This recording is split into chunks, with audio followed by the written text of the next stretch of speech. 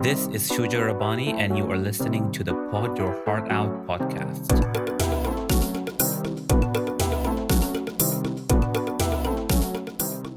I believe that the right to work in a safe and healthy work environment is everyone's human right.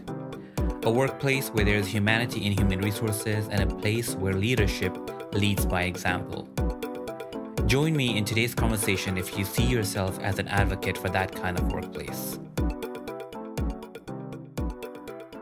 Think about the time when you held your lowest paid job or perhaps even a job that was paying at minimum wage.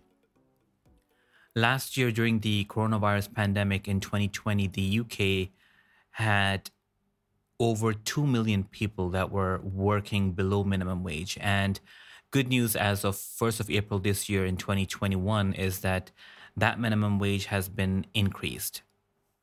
The UK government sent out a press release earlier this month stating that the increase includes a 2.2% increase in national living wage, and that's going up to £8.91 per hour, which is the equivalent of more than £345 extra per year for someone who works full-time. Although 2020 pandemic was not very kind to anybody, just about people earning at any level of the organization at any pay grade, but it is without a doubt people at the lowest level of the pay grade, lower pay scales, entry-level jobs, minimum wage jobs where people were hit the hardest.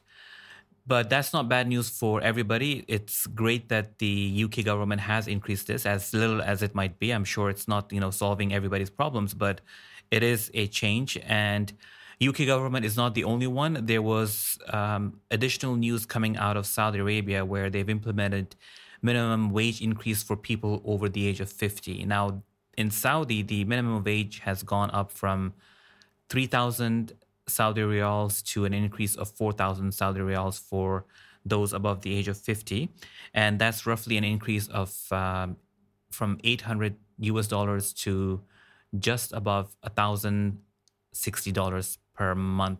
Now, the thing is, not all countries provide unemployment benefits. So if you happen to be working in a part of the world, for example, the Middle East, you may need to really rely on any cash that you may have saved on your savings, any specific investments that you have made when rough times like what happened in the pandemic in 2020 hit.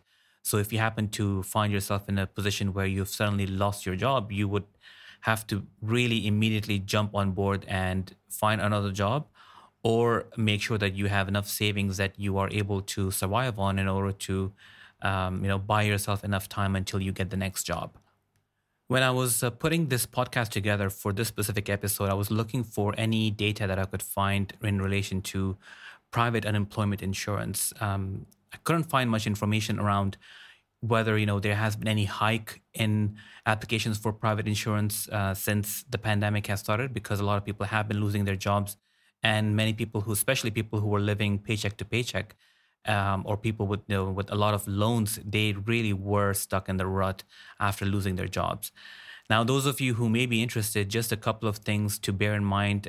Private unemployment insurance, you will need to pay regular premiums. So unless you have a lot of cash stacked up somewhere, you've done proper savings in the event of a rainy day, you would need to continue paying the premium. It usually covers up to 50% of your salary. Depends on whether you come from a country which taxes or not. So those things you'll need to check locally within the country and the region of the world that you're living in. But I think that's something that a lot of the people who found themselves stuck in a very difficult financial position as a result of losing their jobs during the pandemic, it's something they might be considering for the future, instead of just relying on their savings and tapping into any of investments that they may have held on to for many, many years. It would be such a waste to see all of that go because of a job loss. I'd love to hear from you now to see whether you are someone who was living paycheck to paycheck and was severely impacted by a job loss during the pandemic, or whether you were someone who had saved up enough money to be able to survive a time like this. Now, I don't think anything could have prepared anybody for what we came across with in 2020 in the coronavirus pandemic. But if you happen to have any strategies or anything that you faced, the issues that you faced, how you resolved them, any tips that you might have for people to put, to keep in mind, should hopefully never, but in the event that, people still will always face job losses, that's still a likelihood, but hopefully never face any other pandemic in our lifetimes anytime soon. So please feel free to pod your heart out. You can always write to me on info@podyourheartout.com and visit www.podyourheartout.com. Thank you for listening. Until next time, I look forward to hearing from you.